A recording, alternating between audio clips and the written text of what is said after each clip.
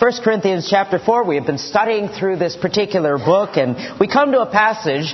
This is the next in the series in our study of this book, and it just so happens to be related to spiritual fatherhood, as Paul looks at himself as the spiritual father of the Corinthian church. So we look here at 1 Corinthians chapter 4, and we'll be reading from verse 14 through 21. Verse 14 through 21 of 1 Corinthians chapter 4.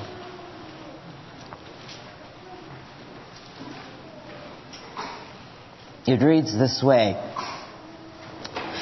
I do not write these things to shame you, but to admonish you as my beloved children. For if you were to have countless tutors in Christ, yet you would not have many fathers. For in Christ Jesus I became your father through the gospel. And therefore I exhort you, be imitators of me.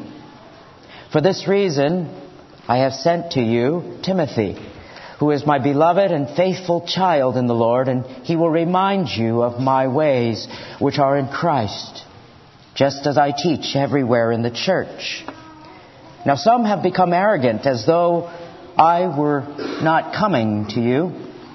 But I will come to you soon, if the Lord wills, and I shall find out not the words of those who are arrogant, but their power. For the kingdom of God does not consist in words, but in power. What do you desire? Shall I come to you with a rod, or with love and a spirit of gentleness? Let's bow in a word of prayer before we begin our study of the Word of God this morning. Our Father in heaven, we pray that you would open the eyes of our hearts, that we might see great and mighty things in thy word. We pray, O God, that you might help us to have a reverence for you, a reverence for your word. For through it you speak to us, O God. In Jesus' most precious name, amen. Today we want to welcome all of you again, especially those of you who are fathers, and especially those of you who are the children who are normally in the back Sunday school rooms. Every so often we have special events like Mother's Day, Father's Day, Thanksgiving, Christmas, and Easter, where we worship together as a church family. We feel that's important, and it's good to worship together, worship God together on Father's Day. Usually I ask the children for a question, and I usually hear some wonderful feedback. This morning, the CE ministry has a little gift to encourage and bless all of the fathers, and it's a little gift that I'll need some help. So if you are normally in the children's ministry, 11 years old on down, I'd like you to give me a hand passing out some gifts to the fathers that are here. So come on up, don't be shy. We want to give some gifts out to the fathers, and I can't pass them all out myself. So if you're normally in the children's Sunday school class, come on up, and I'd like you to take a handful of these. And if you're a father or grandfather, if you could stand so that they will see you. Help me pass these out. Just take a few. And there are going to be fathers, so if once you receive one, a grandfather perhaps, then you can have a seat. You can see some over there. Okay. You want to take some? And if there's any standing up, we'll let others. Okay, make sure you have a chance to pass them out. And if you have an extra, it's okay. All right. Give that to your dad. All right, thank you. Thank you so very much. There might be some more standing up. Anybody else? I think there's a father who just came in the door. So if anyone else is a father, we want to make sure you have a little gift. And it's a little pin.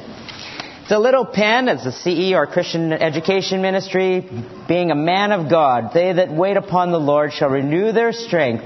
They shall mount up with wings as eagles. They shall run and not be weary, and they shall walk and not faint. Isaiah chapter 40.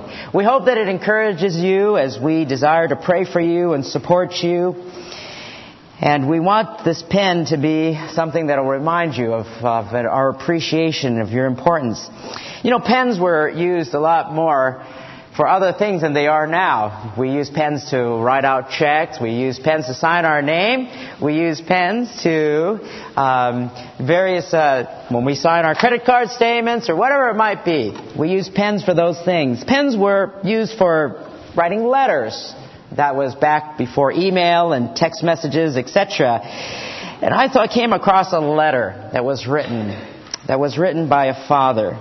And I want to read it to you because it is reflective of a father's love. One of the things, aside from the message this morning, that I want you to remember is the incredible love that a father has for his children. How God enlarges the hearts of a father to love their children despite some of the difficulties they face in raising their own children. And this difficulty comes when this father writes to his daughter in the book When God Doesn't Make Sense. And the letter that he wrote to his daughter reads like this. My dear Bristol, before you were born, I prayed for you. In my heart, I knew you would be a little angel, and so you were. When you were born on my birthday, April 7th, it was evident that you were a special gift from the Lord. But how profound a gift you turned out to be. More than the gurgles and rosy cheeks, more than the firstborn of my flesh, a joy unspeakable. You showed me God's love more than anything else in all creation. Bristol, you taught me how to love. I certainly loved you when you were cuddly and cute, when you jabbered your first words. I loved you when the searing pain of realization took hold that something was wrong, that maybe you weren't developing as quickly as your peers, and even when we decided and understood it was more serious than that.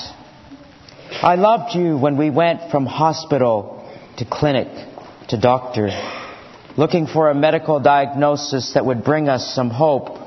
And of course, we always prayed for you. We prayed and prayed. I loved you when you moaned and cried. Your mom and I and your sisters would drive for hours late at night to help you fall asleep. I loved you when you were confused, when with tears in your eyes you would bite your fingers or your lip by accident. I loved you when your eyes crossed and then when you went blind. I most certainly loved you when you could no longer speak, but how profoundly I missed your voice. I loved you when scoliosis began to wrench your body like a pretzel. And when we put a tube in your stomach so you could eat, we fed you one spoonful at a time, even up to 2 hours per meal. I managed to love you when your contorted limbs made changing 10 years of diapers difficult. Bristol, I even loved you when you could not say the one thing that I longed to hear back. Daddy, I love you. Bristol, I loved you when I was close to God, when He seemed far away, when I was full of faith, also when I was angry at Him. And the reason I loved you, Bristol, in spite of these difficulties, is that God put this love in my heart. This is the wondrous nature of God's love. He loves us when we are blind or deaf or twisted in body or in spirit. God loves us even when we can't tell Him that we love Him back. My dear Bristol, you are now free. I look forward to that day when, according to God's promises, we will be joined together, completely whole and full of joy. I'm so happy that your crown is received first. We will follow you someday in this time. Before you were born, I prayed for you. My heart, I knew you were a little angel, and so you were. Love, Daddy. On this Father's Day, we remember the great love of our fathers. And our fathers show us their love in different ways. Different fathers express it in different ways. Some work hard, some provide, some spend time, and others teach. We remember our fathers and we appreciate them this day. And today God has given to us a letter as well. And He's written to us a letter of love for us because He is our Father. And in this letter He opens up the heart of the Apostle Paul. The heart of the Apostle Paul as a spiritual father. As a spiritual father, as he writes to these Corinthians, and he tells them as a father his heart. For he calls himself in this particular passage their spiritual father. We've been studying through the book of 1 Corinthians, and in the book of 1 Corinthians, he pictures himself in different ways. He uses metaphors and analogies. He calls himself a servant, one who is a servant like a table waiter. That's the word he uses. Diakonos, one who is a waiter or a busboy. He pictures himself in 1 Corinthians 3 as a builder who has laid the foundation. He says, be careful how you build upon the church.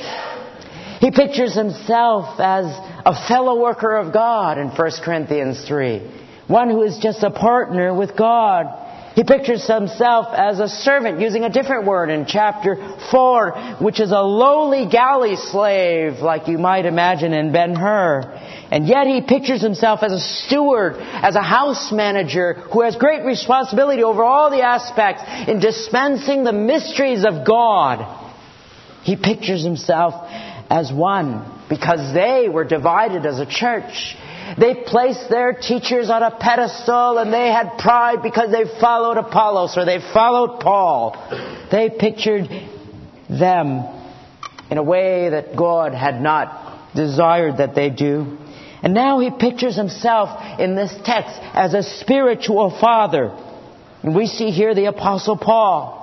The Apostle Paul, who opens up his heart as a father would to his children. And his care for them is not that they would be happy. His care for them is not that they would be well fed, that their church is big and growing, or that their church has a lot of money. His care for them is for their spiritual welfare, because he is a spiritual father. His primary concern is that they be right with God, that they live a godly life. Those of you who are children here today, those of you who joined us from the back, normally in Sunday school, the heart of a Christian parent desires that you walk with God.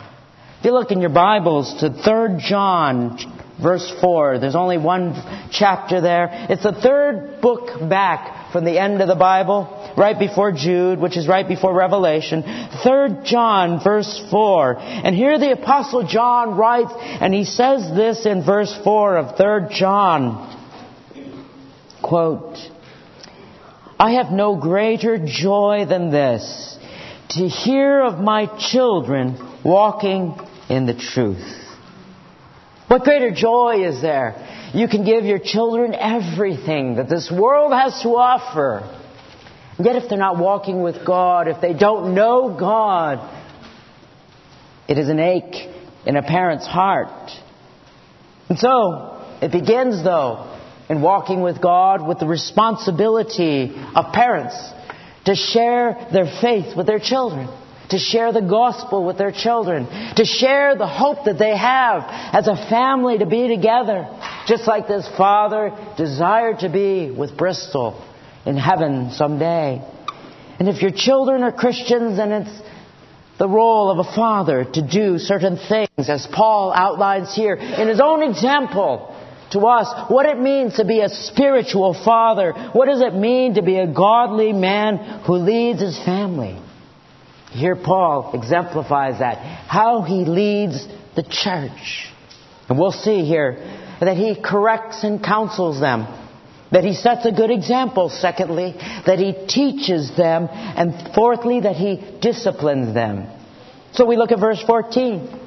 He says, I do not write these things to shame you, but to admonish you as my beloved children. The first thing that a spiritual father does is that he corrects them or he counsels them.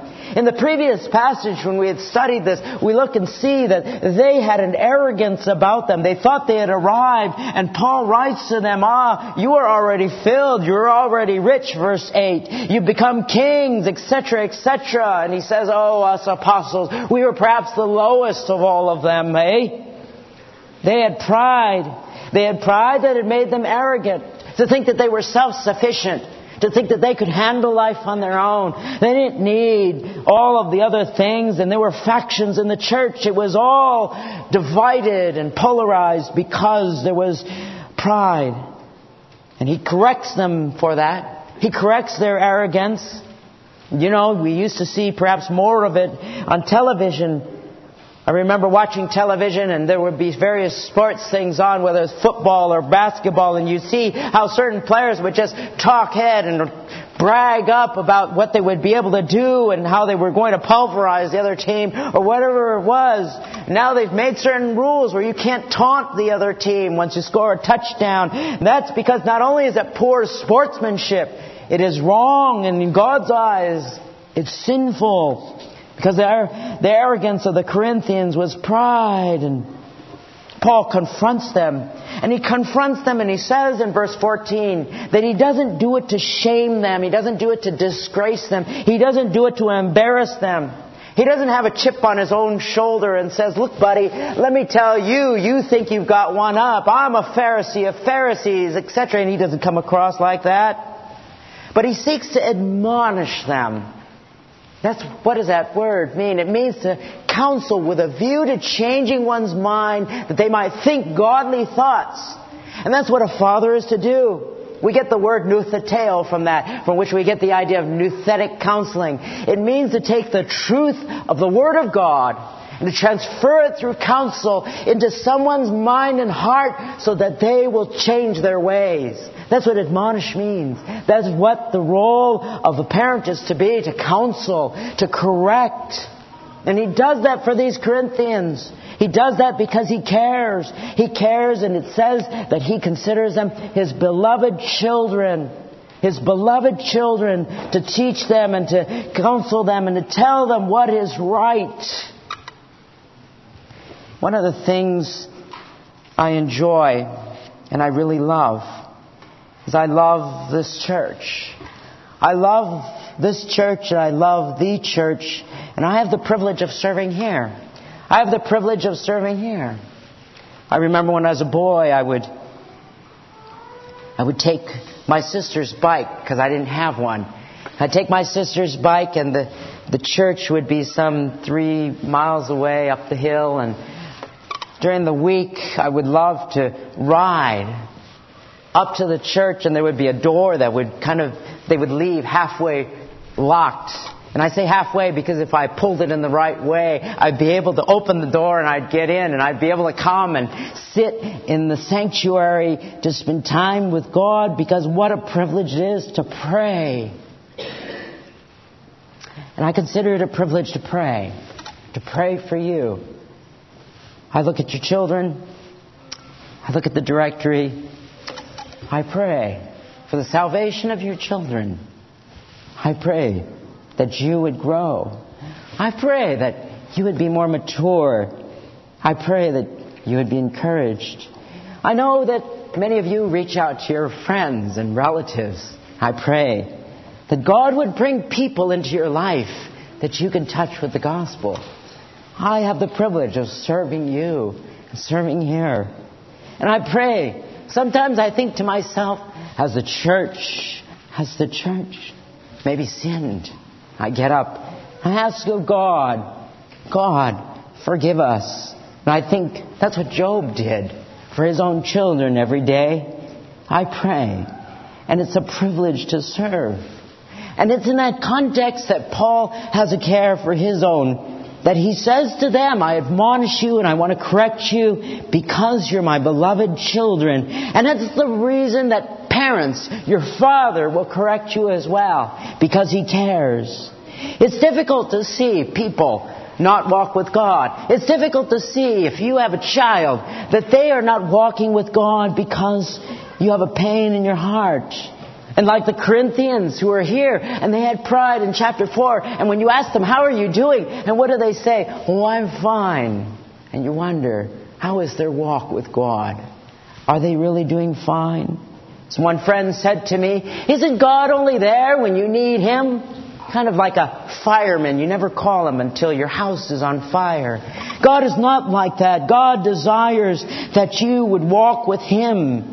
And when somebody is walking down the broad road that leads to destruction, maybe it's your child, you need to counsel them. You need to correct them.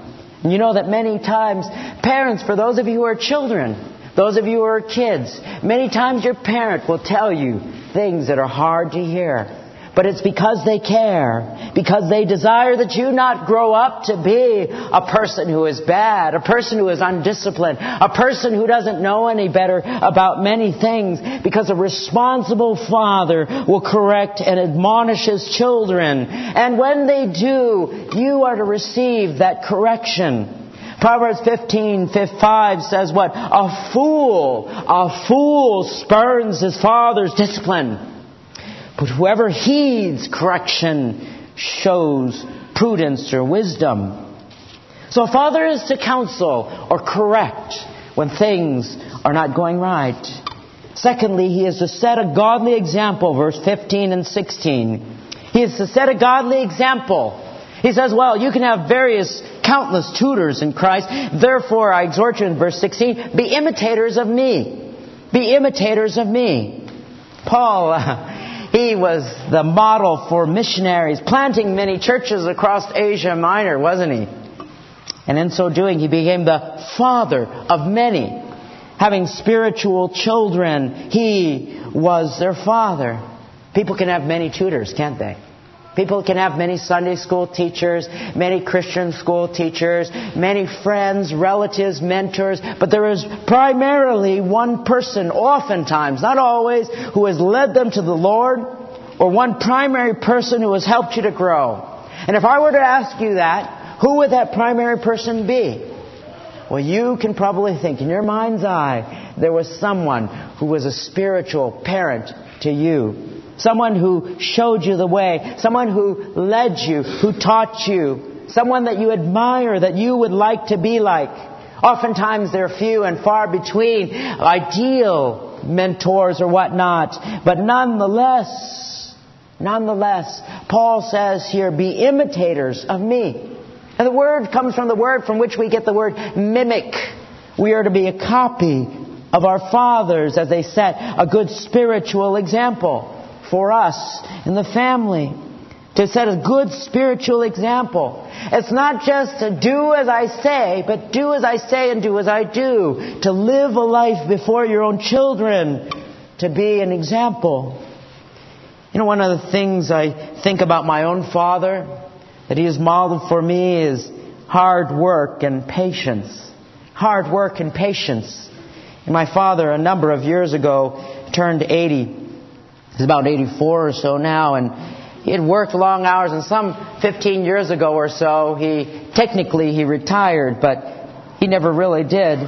He was still a working man, and he would always work. And I remember a few years ago, he was 80 years old, and there he was, climbing on the roof of my mother's home, fixing the tiles that had blown off. And I'm like, Dad, you're 80 years old. What do you think you're doing up there? You can't climb on the roof. You know how he does it? He doesn't use a ladder. I don't think he climbs on the railing and then helps himself up on the roof from the back porch. He's a hard worker, and he still is. In fact, the other week I went home to spend some time with my folks to have dinner. And there he was. He was in his overalls, or coveralls, because he was working. He had laid out a nice tile floor for the bathroom. And I'll tell you, he did a nice job. He's a hard worker, but in his patience, he was looking at it and he was telling me about it. And then he laughed and he said, look what happened now. The tile floor that he had put in didn't allow him to close the bathroom door anymore because the floor was too high. What good is a nice floor if you can't use the bathroom in private? I knew the solution was simple. You just cut off the bottom of the door a little bit, but he didn't get impatient. And many times when people get older, their pride gets in the way. And they decide, you know what, I can't do this, and they become angry or they become frustrated. Dad has always been very, very patient. Whenever he's taught me to do things that were practical, whether it's remodel a bathroom or whatever it was, and I'd mess up something. I'd cut through a pipe. I'd make the thing leak. I would mispaint something. I'd miss something. And he'd laugh and say, well, do it again. He has patience. Paul modeled for these Corinthians and said, be imitators of me, and in so doing, uncompromising truth, or to live a godly life, to live the way that Paul lived and taught. And he sent to them Timothy. That's what he did. Fathers are to be spiritual leaders, spiritual initiators, spiritual encouragers, spiritual examples for their families. And no father is perfect by any means. But to be able to see that they, strive to know God, strive to love God, to love His Word, to love what is right, to know and lead their families. What kind of a role model are you?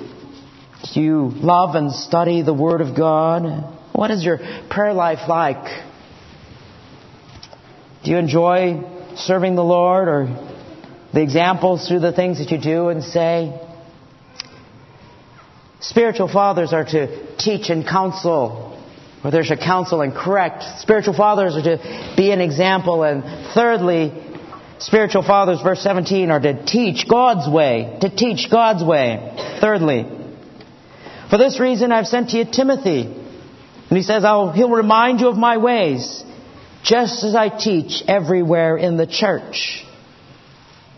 Paul not only lived a committed life to God, but he taught it. He not only just lived it, but he continued to teach it to others. And his testimony was so powerful that his protege or his disciple or the man that he had lived and taught with, Timothy, was a replica of him.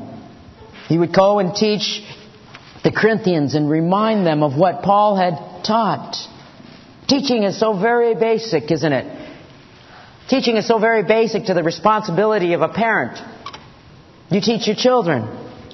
And even some of the things that we take for granted. In fact, somebody came into the office just last week, somebody that doesn't attend this church, and they work with young parents, often teenage parents, who are in difficult circumstances. And they were sharing with me some of these teenage parents. They don't even know how to get their kids to bed or how to set an alarm clock so their children will be able to get up in time for school. Or they don't even know how to go to the grocery store to do shopping for their family. They can't even take care of themselves, let alone take care of their children. Parents are to teach their children all of these things, but even more so, not just how to take care of themselves, but to how to take care of their spiritual lives, how to read the Scriptures, how to look things up, how to do their devotions, how to pray.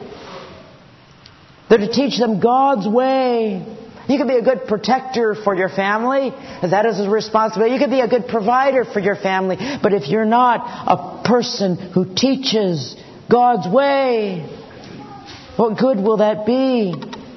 And teaching them is not the idea of shoveling them off to someone else to teach. Not that it's bad, but it's not the simple as, well, I'll take them and shove them in a Sunday school class, or I'll take them and I'll take them to the vacation Bible school or to the Christian school. It's their responsibility to teach. No. Teacher is to come not only from those things, but from the parent. To teach them God's way. As in Deuteronomy 6 tells us what? To teach and speak of the things of God throughout life. And a teacher implies that you're a learner. A teacher implies that you're a learner. After all, you cannot teach what you do not know. You cannot communicate what's not on your heart. And a teacher needs to communicate what one has learned, right? I mean, it's a good thing. It's a good thing to ask your kids, what did you learn in Sunday school today? What did you learn in your Christian school class? Or what did you learn from Vacation Bible School? It's good. What did you learn in fellowship? What did you learn in your small group Bible studies? That's a good thing. But it is also a good thing for you kids to ask your parents, what did God teach you this week? What did you learn in the service? What did the pastor preach on? Or what did you learn in your devotions today, Mom, Dad? What did you learn? An opportunity to share the things of God with one another, to teach.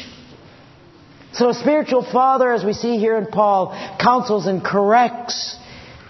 He leads a godly example and he teaches God's way. And fourthly, he disciplines his children. Verse 18 to 21. He disciplines his children. In the end of verse 21, he says, shall I come to you with a rod or with love and a spirit of gentleness? Their arrogance made them into talkers. But he wanted to see what was their deeds. Not only were Paul's words strong, but he carried a big stick. And sometimes in the church, discipline is necessary. With unrepentant sin, discipline is necessary. And it tells us how to in Matthew chapter 18. But discipline is always motivated by love when it is proper and right. And a parent disciplines you because what? They love you. They don't want you to grow up to walk away from God. They want you to do what's right, to be wise. A child who is not disciplined has parents who don't care deeply about their children's welfare, who let them run and do whatever it is. No. Church leaders sometimes don't correct or don't discipline. Why? Because of selfishness. They want people to like them and they care more about themselves than they do about the welfare of someone who is walking into sin, who's pursuing things that are ungodly and clearly sinful things. And God is our model for discipline. And God disciplines us. In Hebrews chapter 12, verse 6, it says, for those whom the Lord loves, He disciplines, and He scourges every son whom He receives. That's why we have difficulties in life sometimes. We sometimes have difficulties in life because God is disciplining us. He wants to teach us. He gives us trials for that purpose. That's not always the case. And that's not to be confused with the natural built-in consequences of our sin. You see, when we sin against God, we suffer the consequences of those sins, don't we? That's not to be confused with the discipline of God. I mean, if I say to myself, or if I'm a student and so I say, well, you know what, I'm not going to go to school today. And you don't graduate. You don't say, God's disciplining me. You made a bad choice. That's what it was. Don't blame God for your lack of wisdom. You're going to suffer the consequences of your lack of discipline. Or if you decide, you know what, I'm going to have for the next month, like that movie, Big Macs, a supersized fry, and maybe a Cinnabon for dessert every day, and you get a heart attack, don't say God is punishing you. You clogged your own arteries. That's just built in. You grow what you sow. And I've heard people blame God when they've made some poor choice in the past, and they say, you know what, God is disciplining me. It's not my fault. God is disciplining me. Don't blame God. Blame ourselves for our own sin and repent.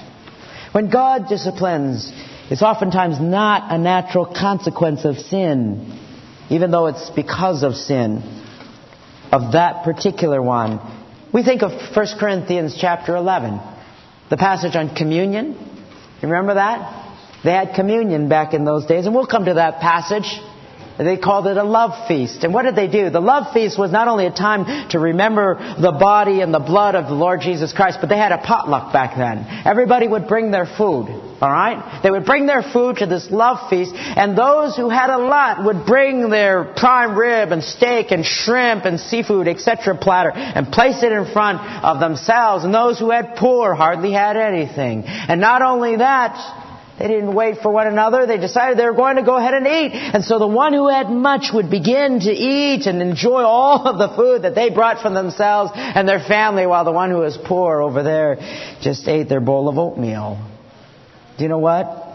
That sin resulted in God's discipline. And that is why when God says in that chapter to examine our own heart, what did He do? The Corinthians didn't repent, and many of them became sick, and some, God took their life. Why? Because He disciplined them. One of the responsibilities of a father as a spiritual leader then is to discipline, correct them in a way that would guide them back to God's way, and sometimes it can even be in the form of tough love. So for fathers who want to be spiritual fathers, it begins with leading your child to Christ and sharing with them the gospel, or somehow that they come to know the Lord. But here Paul models for us what a spiritual father does. And it relates to us as well. For a spiritual father corrects and counsels. A spiritual father sets a godly example, as Paul did. A spiritual father teaches them God's way and what? Fourthly, disciplines his children. Now, fathers, as I mentioned to you, aren't perfect. They're not perfect. So don't be too hard on them. I remember flying back from Uganda, and I sat next to this young lady who shared with me about how frustrated she was at her own father because he wasn't the type of man that she had expected him to be. Fathers have a tough job. It's not easy being a father. It's not easy being a mother, I'm sure. The responsibilities are heavy, and it's easy to judge too quickly and to be too hard on them because our pride so easily sees the faults of others more so than the faults of our own selves. So before being too hard, you ask yourself, am I a perfect child? Am I a perfect son? Am I a perfect daughter? Am I a perfect spouse or wife or mother?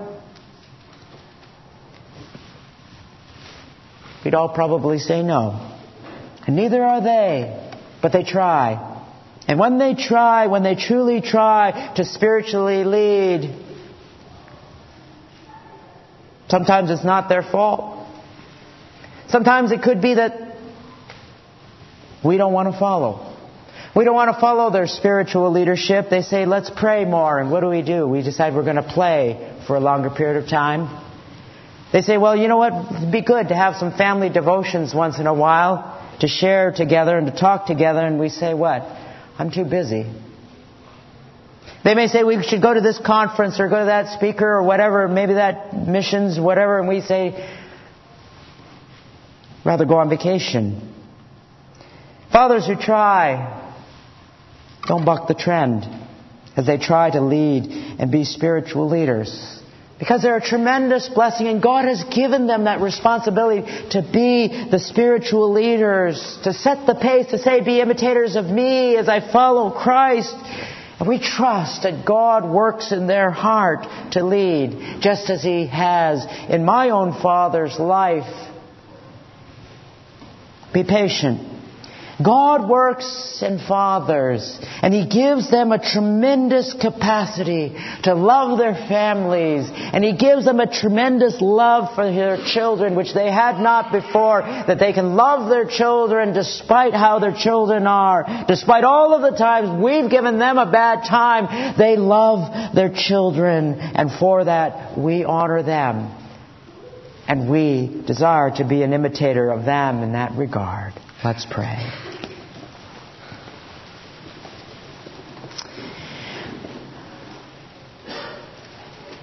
Our Father in heaven,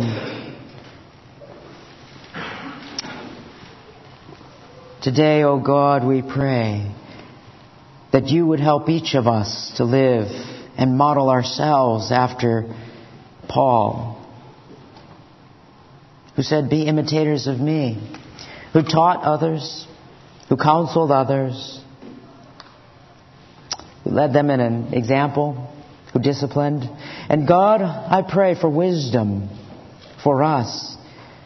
For it not only applies to fathers, Lord, but we too are to teach, to lead by example, to counsel, to help others to grow in You, that we might be pure and blameless in Your sight. We pray, God, may Your Spirit fill our heart, that we might live a life that is pleasing to You, especially, Father, for those who are earthly fathers here. In Jesus' most precious name, amen.